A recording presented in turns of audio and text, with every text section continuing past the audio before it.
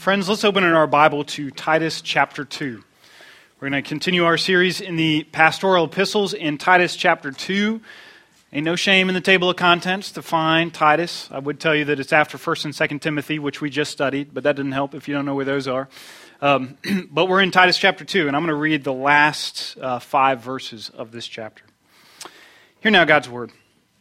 For the grace of God has appeared, bringing salvation for all people, training us to renounce ungodliness and worldly passions and to live self-controlled, upright, and godly lives in the present age, waiting for our blessed hope, the appearing of the glory of our great God and Savior Jesus Christ, who gave himself for us to redeem us from all lawlessness and to purify for himself a people for his own possession who are zealous for good works. Declare these things, exhort and rebuke with all authority. Let no one disregard you. Let's pray together. Heavenly Father, there's a sense in which we find ourselves caught in the limbo between two appearances. You appeared in your incarnation, you lived a perfect life, died on the cross, rose again from the dead, and now we wait for your second appearance in glory when you will come and unite us to yourselves in a new heavens and a new earth. It's hard to make sense of the time between the appearances. And so, Lord, I pray that you would teach us this morning from your word. I pray that you would give your Spirit liberally to empower us to do the things we hear. I pray that you would train us in grace. And I ask these things in the powerful name of Jesus. Amen. Now we read these verses and they really appear first and foremost to us as really a dense, concise statement of theology, and they are, but there's more than meets the eye. This passage landed on its first hearers very differently than it lands on us because Paul is using the brilliant missionary art of subversion. Paul is using this passage to subvert the story that the Cretans, that who this letter is addressed to ultimately behind Titus, are going to hear. Now, subversion is simply to connect to another person's story and then to show how that story is really fulfilled in a place different than what they were originally thinking. That's what subversion is. And so this morning we're going to talk a little bit about how subversion works, how Paul specifically subverts the Cretan story, and then finally we're going to look at this story that he tells and understand what is this subversive story. We're going to do all three of those things this morning. Let's start by talking about how subversion works. Now, I think to throw around that word subversive, subversion, that can have a negative connotation. And it should if by it we mean to mislead somebody or to trick somebody. That does have a negative connotation. That's a bad kind of subversion. But subversion is good if you mean to influence somebody positively. If you mean to influence somebody towards what is right and good and true, then subversion in that case is a wonderful element of rhetoric. I saw a perfect example of good subversion in an anti-drug ad. There was an ad where it was a video, but it was basically just pictures and a clip of pictures of this young girl. She was a high school girl, beautiful, talented, looked great, middle class, everything going for her. And you realize as you're flipping through the pictures that you're watching her slow descent into a meth addiction. And over time, you watch her cheeks begin to hollow out. You see her lose hair. She has open sores on her face. And it's really just a heartbreaking video to watch, just the pain of what this drug addiction can do. Now, here's what's so brilliant about subversion and using a story like that to subvert. If you were to bring that final image of a hardened meth user into a high school classroom and you showed it to a bunch of kids and said, look kids, this is what could happen if you use meth, nobody connects with that.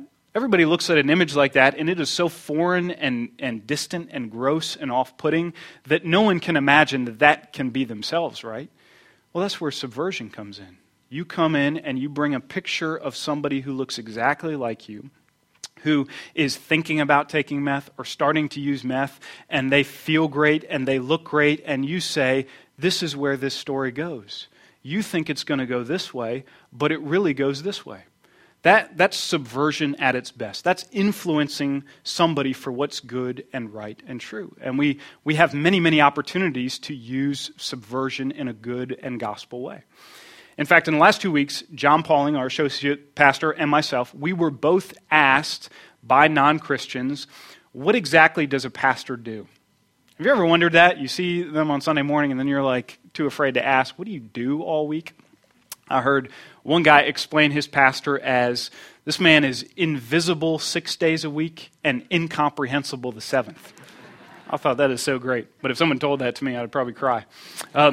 So John and I each get asked this, and we get asked this by non-Christians, people who are not believers, and one of us had a really awesome answer to that question. I got asked a couple of weeks ago by a couple, and I sensed in the way that they were asking that they were really asking, do you work all week? Like, are you gainfully employed? Do you do anything all week? And when I hear that, I can feel like the anxiety growing in me to defend myself and say, I really do have a hard job. I really work hard. And so I just kind of spit out an answer to defend myself, and I said, of course I work all week. I do tons of stuff. We have a staff, we have a church budget, we have Sunday morning worship that I prepare for. I'm in meetings all week. I do tons of stuff. Now that is a terrible, terrible answer for what a pastor does. I don't believe in any of that. I stand diametrically opposed to that. It was a way to connect with these people, but it was a total missed opportunity because I wasn't able to explain what I care most deeply about as a pastor. Well, transport yourself to John's conversation, and John is in a conversation where a group of people say, what do you do? A pastor. That's interesting. We've never really met a pastor. Tell us what you do. And here's what John says. John says, there's a lot of darkness in the world. There's a lot of pain and hurt and injustice and sin. And as a pastor, I spend a lot of my time camping out there and pointing people to the hope we have in Jesus. Isn't that a fantastic answer? I wish that I had heard John's answer and kind of prepped for my own, but now I know. But that is subversion at its best, right? Because you draw somebody in by saying, here's where I camp out. You know the dark places, you know the hurting places, you know places where there's injustice and pain, and immediately, it doesn't matter what faith background you have or what worldview you have, all of us know that the world is a dark place and there's darkness in it, but here's the plot twist. That's exactly where the pastor finds himself, because that's exactly where Jesus is. Isn't that beautiful? That's subversion at its best to point people to the glory of the gospel. That's kind of how subversion works. But how is Paul actually applying this idea to the Cretans? How is he using subversion? I've read these verses tons of times, and I've never really understood this because I'm a secondary hearer. This letter is going to Titus, and then it's going to go to Crete, and then it lands on me 2,000 years later, and I miss some of the nuances here because I don't know the language that the Cretans used. Well, John, when he introduced the letter of Titus, he gave us some of this background, and it's important for us to revisit that so that we can see what Paul is doing. The Cretans, the people on the island of Crete to whom Titus is ministering to, they believed in the Greek god Zeus. They believed that Zeus was born as a man on the island of Crete, that he was made into a god, that he lived a more or less virtuous life, and that he died and was buried on the island of Crete. That's what they believed. Now watch this. This is so fascinating. Cretans believed that Zeus was virtuous, self-controlled, godly, and upright. Do you remember some of those ethical terms from last week earlier in chapter 2, and you heard them again later in chapter 2? Paul is using that same language. The Cretans called their Greek god Zeus a savior, and they said that Zeus would appear from time to time to extend his grace to his people, to give them gracious gifts that he would bestow upon them. So that's the worldview, that's the religion, that's the philosophy of these people in Crete. And along comes the missionary Paul, and he is thinking to himself, how do I introduce the Christian faith? There is so much to tell, from the creation of the world to the fall of man, to the election of Israel, to God's providence and salvation, to the coming of Jesus, to the second coming of Jesus. Where on earth do you begin? And the missionary challenge with a neighbor, a friend, a coworker, an unreached island of Crete is to say, this is where we're going to start. Now, Paul, interestingly, talks about the appearing of the grace of God, and by that, in verse 11, he means that Jesus has come, lived a perfect life, died on the cross, and rose again from the dead, but he doesn't talk about the incarnation. And I think the reason he encapsulates the incarnation by just saying the grace of God has appeared is because if you think about it, the incarnation would be really, really confusing for people on the island of Crete. Right? If they're telling themselves the story about a man-made God who lived and died on this island, and you come and tell them about the incarnation, God-made man born in Bethlehem who died in Jerusalem, that would be very confusing at best, and at worst it would just get absorbed into the religion of the Cretans. And so Paul, even though he believes wholeheartedly in the incarnation, he knows its historicity, he believes it is theologically precise, he doesn't say a word about it here because that's just not the best place to introduce these people to what the gospel is. He's choosing a way to speak to them in a sense that they understand. So in a worldview of a people who celebrate a God who is Savior and virtuous and appears to show gracious gifts to his people, Paul starts the Christian story in verse 11 connecting to their worldview. He says, "For the grace of God appeared, bringing salvation for all people." That's Paul the missionary's way of saying, when you talk about a God who's a Savior, when you talk about a God who appears to his people, when you talk about a God who is gracious, you're right. Let me tell you more about that one true God. Isn't that a brilliant way to take a story that's already being told and to subvert it, to turn it, to influence it towards the one true gospel? I think as we read and understand this stuff in our Bibles, it has huge import for us today in our evangelism. How are we in our community, in our workplaces, in our neighborhoods, who we go to school with, subverting the stories of our neighbors and not trying to cram a new one down their throat? How do we do that well? Let me start by giving what can be a bad example. I'm treading on thin ice here when I say this, but I think what can be a bad example today of a way to bring the Christian story into our context is to start with the Ten Commandments. A lot of times I think that's a bad place to start. Now, we have a thrift store that's a couple of blocks from our house, and posted out front of the thrift store on a very busy road are the Ten Commandments. They're there for everybody to see. And actually, they're affixed to a Walmart shopping cart. So it's not exactly clear to me who stole the Walmart cart to affix the Ten Commandments to, but there it is for all to see. But I fail to see the evangelistic strategy in our culture for posting the Ten Commandments. Now, I realize that there are places in postmodern America where introducing the Ten Commandments and an absolute moral law works like it did in modern America. That can become common language for people to use, and that can be a way to share the gospel. It does happen. What I'm saying is, by and large, in postmodernity, the idea of an absolute moral law and the idea of the Ten Commandments being delivered on Sinai is so outrageous, I fear it's a conversation stopper. If you want to take somebody and show them the glories of Jesus, but you can't get past explaining the historicity of the Ten Commandments, I think you've lost in that conversation. I think that hasn't been helpful. Now hear me.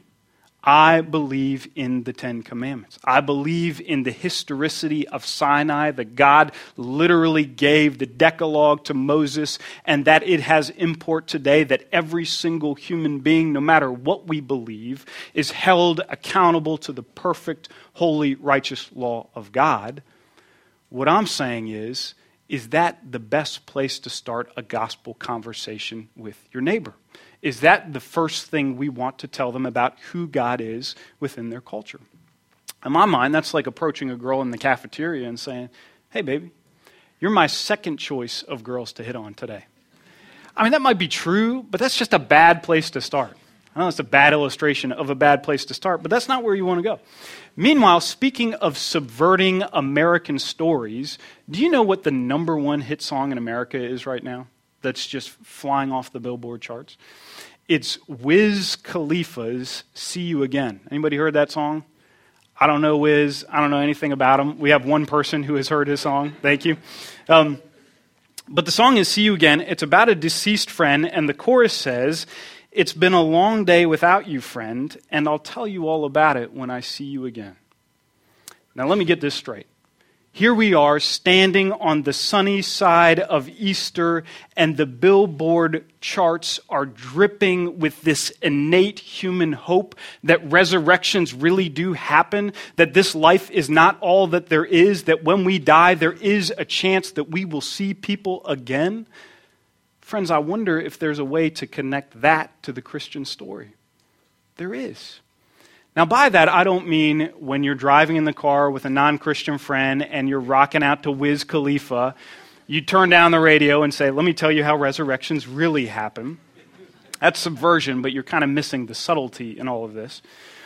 But if you understand that this is the story that Americans are telling themselves, that there is this hope within all of us, that we were made for more than this, that there's got to be more than the 20 or 30 or 60 or 80 or 90 years I live on this earth, and you know that that's being rehashed in people's minds and on people's radios, that means any time that we as believers speak about the afterlife, we speak into that story.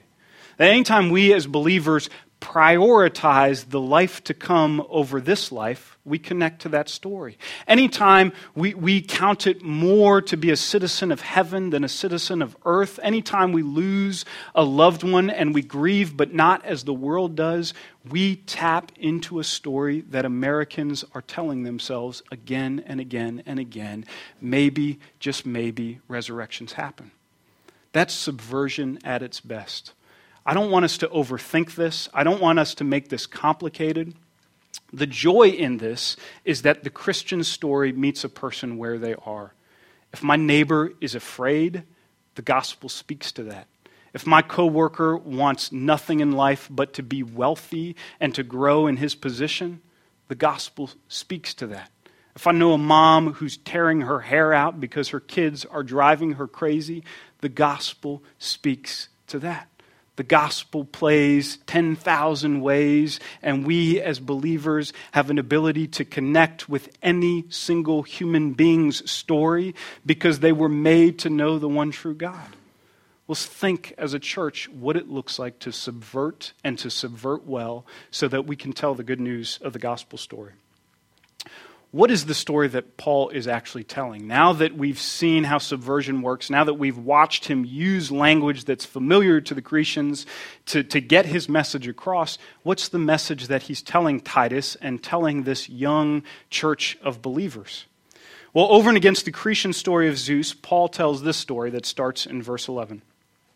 "For the grace of God has appeared, bringing salvation for all people, training us."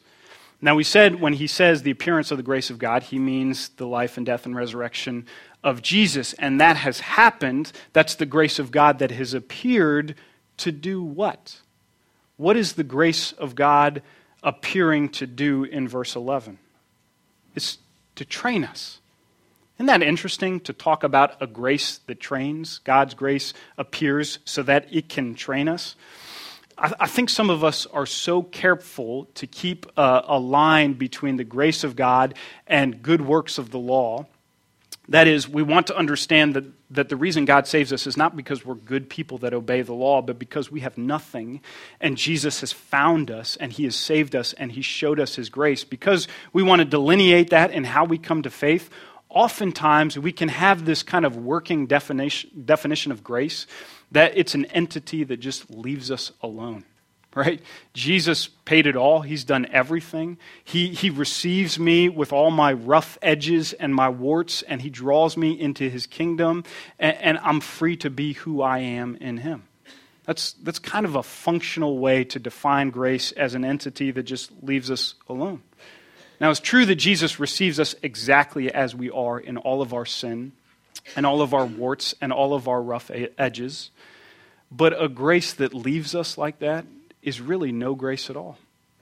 Instead, over and against that, God's grace appears to train us to do three things that we're going to look at very briefly.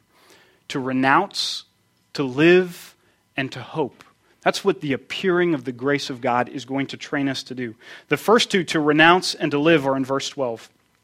To renounce ungodliness and worldly passions. Secondly, to live, verse 12 again, to live self-controlled, upright, and godly lives in this present age. So this dual ethic that Paul is talking about, we renounce and then we live. We say no to unrighteousness so that we can say yes to righteousness. This is absolutely everywhere in the Apostle Paul. You see this dual ethic all over the place.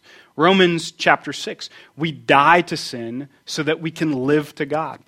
We stop presenting our members, our hands and feet, to unrighteousness so that we can start using them as tools for righteousness.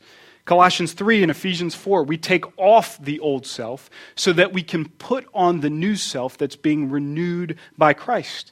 Galatians 5, we stop indulging the desires of our flesh so that we can indulge the desires of the Holy Spirit within us.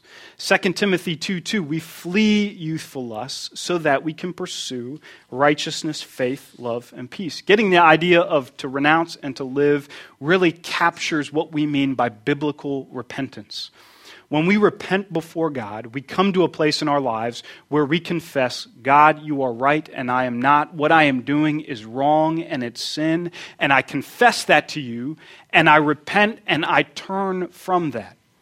Now, oftentimes this is where we get stalled in the two-step dance of repentance because we confess something, but we don't turn and live towards righteousness, and we imagine ourselves standing in a no man's land. There's no such thing. You're either running towards youthful lusts or you're running towards righteousness, faith, love, and peace. And so biblical repentance is turning from one to the other, leaving one and putting it down and running towards and following after the other. And it happens in a Christian's life every single day, every single hour, every single moment that we are cognizant of the one true God who stands before us. We repent and we turn and we follow. All of this is a grace. All of this is the grace of God which falls on us and trains us and shapes us to be different people. When you see a woman in the Holy Spirit who used to be so critical of other people, she gossiped, she put other people down, now more and more change and be gracious and speak well of other people when they're not in the room. When you see a man who has always had a fierce temper, but now by the power of God, you see glimpses of patience and kindness in him, who among us says, wow, that person is so caught up in moralism, they just don't get the grace of God? Who would say that? If I see that dad be tender to his child one more time, I'm just going to scream for the legalism of all of it. Now, we wouldn't think to say that because we see in those moments this is grace. It's the grace of God that trains us and changes us. It's a grace that hurts. It's a grace that prunes. It's a grace that often feels more like dying and putting off and fleeing than it does actually going anywhere. But it's grace. It's all grace. And when we see that in another person, we cry, Lord, do that to me. Don't spend so much time on my brother or sister that I get the short end of the sanctification stick. Change me and shape me. I want to be different in you. All of that is a grace. God's grace is doing that. He's calling us to renounce and to live and finally to hope. Verse 13, waiting for our blessed hope, the appearing of the glory of our great God and Savior, Jesus Christ. And look what Jesus has already achieved in verse 14. Who gave himself for us to redeem us from all lawlessness and to purify for himself a people for his own possession who are zealous for good works. Did you catch that? We just talked about God's grace appearing to us to renounce ungodliness and to live towards godliness. Now we read in verse 14 that this is what Jesus achieves in the gospel. He redeems us from ungodliness, and he creates us a people for godliness. Watch how the gospel works in the Trinity. The Father asks you to do the very thing that the Son has achieved and that the Spirit is actively working. This is something that God in his Trinity fullness applies to you and draws you into. And so we can say with full confidence in the gospel to one another, Christian, die to sin. Die to it. Take it off. Run from it. Prune it. Get away from it. Die to sin, because Jesus gave himself for us to redeem us from all lawlessness. Now, Christian, live to righteousness. Allow the Spirit to work it and grow it. Foster it in your life. Challenge yourself in these things, because Jesus purifies himself a people for his own possession who are zealous for good works. Let's pray together.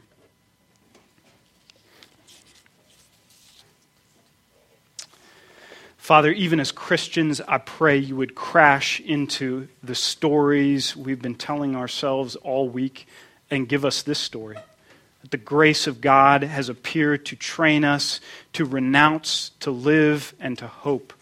We want to be people who look like your Son, and we need you to apply this gospel to us. Would you do this in us more and more, we ask. In Jesus' name, amen.